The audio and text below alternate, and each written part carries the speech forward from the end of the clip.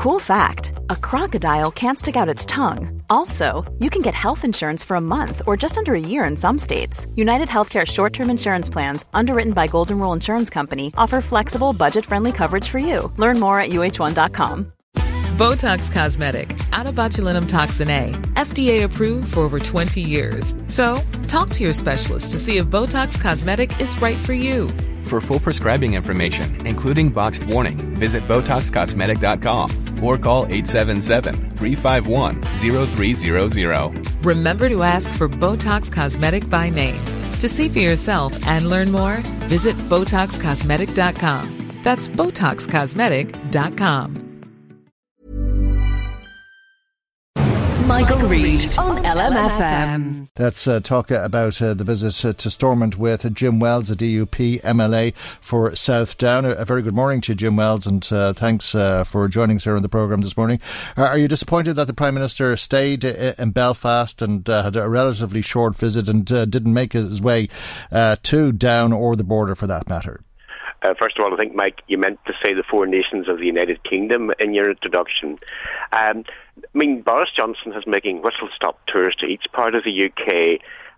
Some of them he isn't even spending an overnight stay. So therefore, I don't think there's anything to be read into the fact that he was over here for such a short period. He did have a working dinner with the leadership of the DUP, and of course we have very close contacts with the Conservative Party as a result of our confidence and supply agreement. So I wouldn't read anything into it, and I suspect this will be one of many visits that our Prime Minister will make to this part of the United Kingdom. But was it a missed opportunity?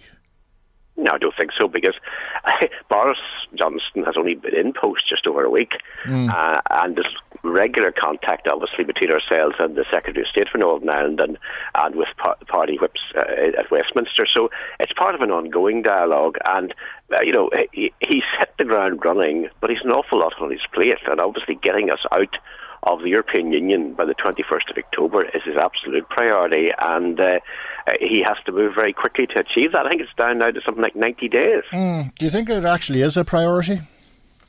Getting out of Europe? Yeah. Absolutely. Oh, there's no question about it. Boris Johnson's made it absolutely clear that, and he's put his political career on this. If we're not out by the 21st of October, he realised that there's going to be a huge credibility gap between him and the public. So he's absolutely determined. Now, he's still maintaining, as we all do, that we want a deal. Everybody wants a deal. Yeah. It's madness, I think, to leave without a deal. But at the end of the day, if it's a choice between no deal and staying in, then there's no deal. Is he willing to go to war for it?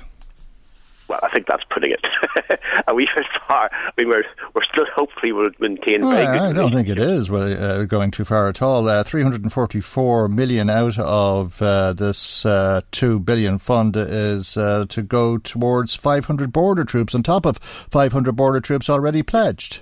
Yes, but border troops generally don't go to war. They ensure that customs regulations are followed and there's no illegal immigration. So I wouldn't read too much into that. I mean, we want to maintain very good relationships with all the nations. Do you not remember when there used to be border troops? Oh yes, but that was because of civil unrest and because of the IRA military campaign. This is to deal with trade, and I'm old enough, Mike, you're not, but I'm old enough to remember when there was a border on the island of Ireland. I am. And I know that there were a lot of people hurt, wounded and killed. 6,163 members of the British forces were wounded. At least 763 were killed. They're the official figures. Other figures would suggest that is much higher, that at least 852 troops died as a result of the troubles in Northern Ireland, and that figure could exceed 1,000 in actual fact. And that was the vast majority of those atrocities were committed by the Provisional IRA. Well, perhaps so, but there's many people on this island now who would say that if British troops tried to stop people's movement on the island, that they'll be sent home in a box. Do you not expect that there'll be more troubles? Mike, the people of the United Kingdom have made a democratic decision. We cannot be threatened or bullied into ignoring that decision. These troops and these officials will be there to ensure the smooth implementation of the border checks that are required. And you don't think somebody is going to want to kill them? Well, that is highly regrettable that people even threaten that. Okay, so you believe that will be how some people will react. So it's not laughable to suggest that exiting without a deal is, in effect, bringing the United Kingdom bringing Northern Ireland and undoubtedly the Republic into a war situation. I think that's gross exaggeration, Mike. There might be a few dissidents who might try and cause some disruption, but at the end of the day, we're talking about 17.4 million UK citizens have made a decision, and we're not going to be bullied or threatened into reversing that decision, and we will take whatever steps are necessary to implement it. But the point I was trying to make, Mike, you're not old enough to remember a time when there was a border in the Northern Ireland Republic before we both joined the European Union. I am. And I can tell you that life continued on perfectly happily with a border. I remember being checked both at road checkpoints and indeed crossing Carlingford Lough on a boat. I remember being checked. And the two countries coexisted quite happily, and the economies of both grew significantly. So the fact there's a border, while symbolically it might be important, we will adjust that and we will move on as two foreign jurisdictions. Yeah, that was around the time that Arthur Morgan was crossing Carlingford Lough, wasn't it, in a fishing boat, in a small little boat, and he was discovered to have guns on board or something like that. Yes, the lamented Arthur Morgan. I do miss my opportunities to be interviewed with him. Yes, that was happening. But you were talking about the economic situation here. The two countries coexisted quite happily, and both economies grew very significantly up to the point when we joined the European Union. So, I mean, this is not rocket science. We've had this before. I don't know. I think you've funny coloured glasses on, never mind rose-tainted glasses on. I think the trouble started in the 60s, did they not? 69. Yeah. Like almost 50 years ago, almost to the day. You remember well enough what we've lived through, and by putting an additional 1,000 British troops on the border between Northern Ireland and the Republic, the response is almost inevitable. The response is that there may be those small number of people who wish to try and disrupt that. Yeah. But that is a price worth paying for the implementation of a democratic decision taken by the people of the United Kingdom. Will you be able to look the mother of a 22-year-old British soldier in the eye when she buries her son in Manchester? I think, Mike, you're first of all, it's irresponsible what you're saying. It's not irresponsible. I mean, you're telling me that you remember the Troubles. That was the reality of the Troubles. Yes, but also I remember before the Troubles when we had a border with the Irish Republic and life continued on with very little difficulty. And I think some of what you're saying is hyping it beyond anything that's sensible. At the end of the day, we're a democratic society. We've taken a democratic decision. Are you telling me that the threat of violence from dissidents should stop us from implementing that decision?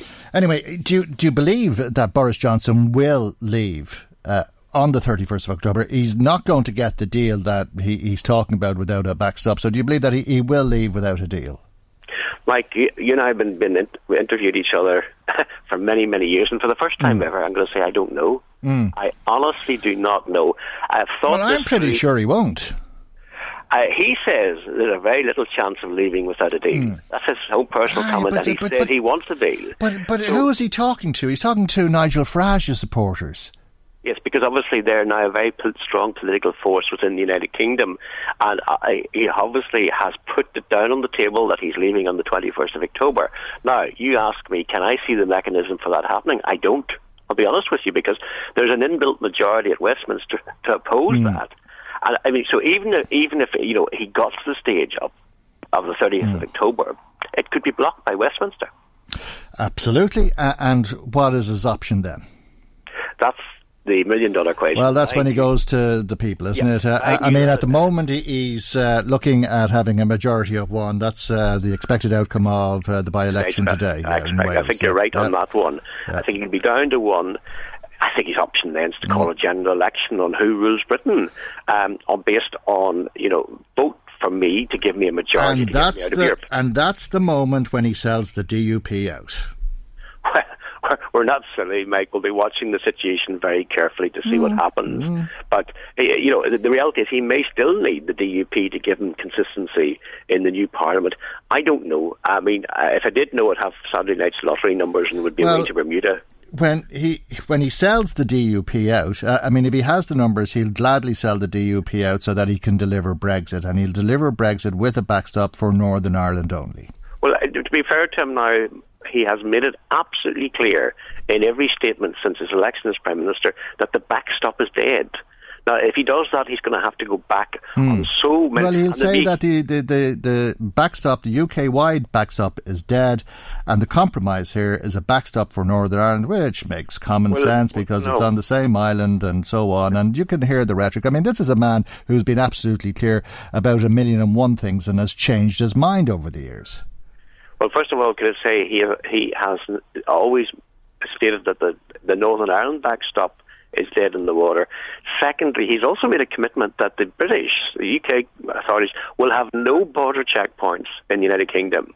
So if checkpoints are going to be put up, they're not going to be put up by the British, they'll be put up by the Irish. And I think he's made a very clear commitment that he is not going to disrupt trade. Sure, does he even know where the border is? He didn't take the time to visit it yesterday. He didn't meet with any business groups. He didn't meet with any farming groups. He met with some politicians and sat down and tried to shore up the support of the DUP for an election campaign that he's engaged on. I get the impression you're not a Boris Johnson fan, Mike. What I would say is that he has been to Northern Ireland many times before in various capacities. So therefore, I think he has certainly a better knowledge of Northern Ireland than Karen Brady, the former Secretary of State for Northern Ireland. Bradley, yeah. And he is certainly behind the scenes. We're talking to him very carefully about what's going on. And we believe that the backstop in its entirety will not be part of Conservative Party policy. So you can only trust the PM and what he's saying, both publicly and privately. But let's make it very clear, Mike, the backstop is the only section of a 664-page deal that's unacceptable. The rest of that deal is fine. And what I keep saying is, why do we not park the whole issue of the backstop and reach the agreement, which I thought was quite cleverly worded, and that covers the vast majority of people's concerns.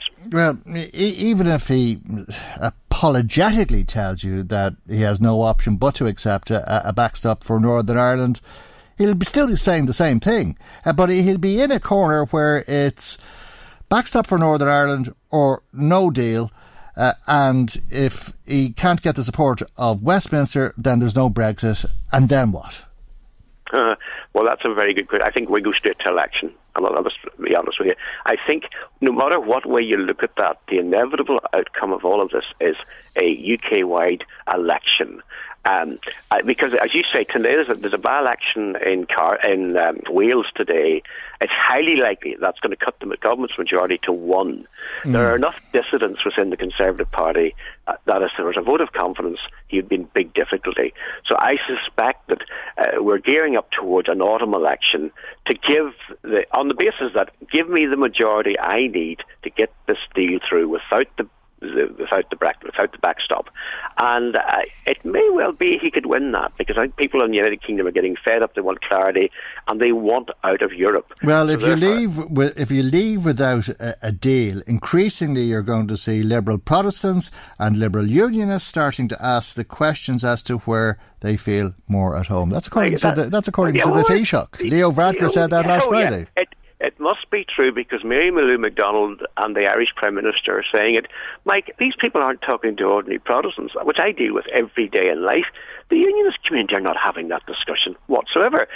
Some of them, and a small minority of them, may be pro-Europe, but that doesn't necessarily mean they're in favour of United Ireland. And Mike, the question I'd like to ask your listeners, where are they going to get the €3,000 for every man, woman and child in the Irish Republic every year in perpetuity to support Northern Ireland joining the Irish Republic? Well, where's that money coming from? There's different views on that, as we've debated previously with Mark Daly. Let's say it's an exaggeration. Where are they going to get the €2,000? Okay. That means some houses will be paying €10,000 per year for the rest of their lives to sustain Northern Ireland. Where will the enthusiasm in the Irish Republic be for that? Do you think that your party leader was disrespectful to Mr Varadkar yesterday? No. I mean, Mr Varadkar is a tougher nut, actually, than I had expected. I got to know him reasonably well because both he and I were health ministers together. I took him to be quite a quiet, reserved individual. Do you take him to be belligerent and intolerant, as Arlene Foster described him? He certainly has become very strident and difficult to work with, much to my surprise, to be honest. And certainly there are times he's saying things up here which are extremely unhelpful to what is a very delicate position. And frankly, I reckon, having been a unionist politician for 44 years, I'm more in touch with the unionist community than Leo Varadkar. Much more in touch. And frankly, what he's said a couple of days ago that this is going to alienate moderate unionists, moderate Protestants. That isn't happening. just isn't happening. But do you think it was disrespectful? It certainly wouldn't seem very diplomatic or pragmatic of Mrs. Foster to suggest that he was belligerent and intolerant. Well, can I say that's very mild compared to what a lot of DUP backbenchers are saying about Leo Varadkar. Can I tell you, I think Arlene has actually hit the nail here as far as people's views. Leo Varadkar must realise that we're coming into perhaps the most crucial 100 days of the relationship between the United Kingdom and the Irish Republic. He needs to be a wee bit more measured in his comments and not try and pour oil on the flames, because we need a lot of wisdom. Because I actually get it from the Irish point of view. I used to be a member of the British Irish Parliamentary Association. I've talked to many TDs, and I actually understand where they're coming from on this. And if I was an Irish TD, I would be worried. And I would be concerned about a no-deal Brexit. And therefore, I think it's important that we work together to get round this issue. If you were a diabetic in Newry, would you be concerned as well? Because you mightn't be able to get the medicine you need. Well, Michael Gove has announced that there will be special measures implemented to make stockpiling medicines, well, that will only last so long, won't it? Stockpiling to ensure that as far as medicines are concerned, it's going to be a seamless process, that people will notice no difference. We do have to use these 90 days. Wartime measures, for God's sake. Stockpiling medicines, they have best before dates. Yes, but these will piled until the best before dates. I mean, we're using our head here. Now, but we're basing this on the prospect of a no-deal Brexit. I honestly don't see that happening. I'll be honest with you. I think I cannot see how, under the present arithmetic at Westminster, this is remotely possible. So I think we're back to the table to carry out further negotiations on 1%. A lot of people starting their holidays today. Are you expecting to hear from them when they come back from Spain or Portugal or wherever it is that they head off for a couple of weeks in the sun to be complaining about how little they got for their pounds?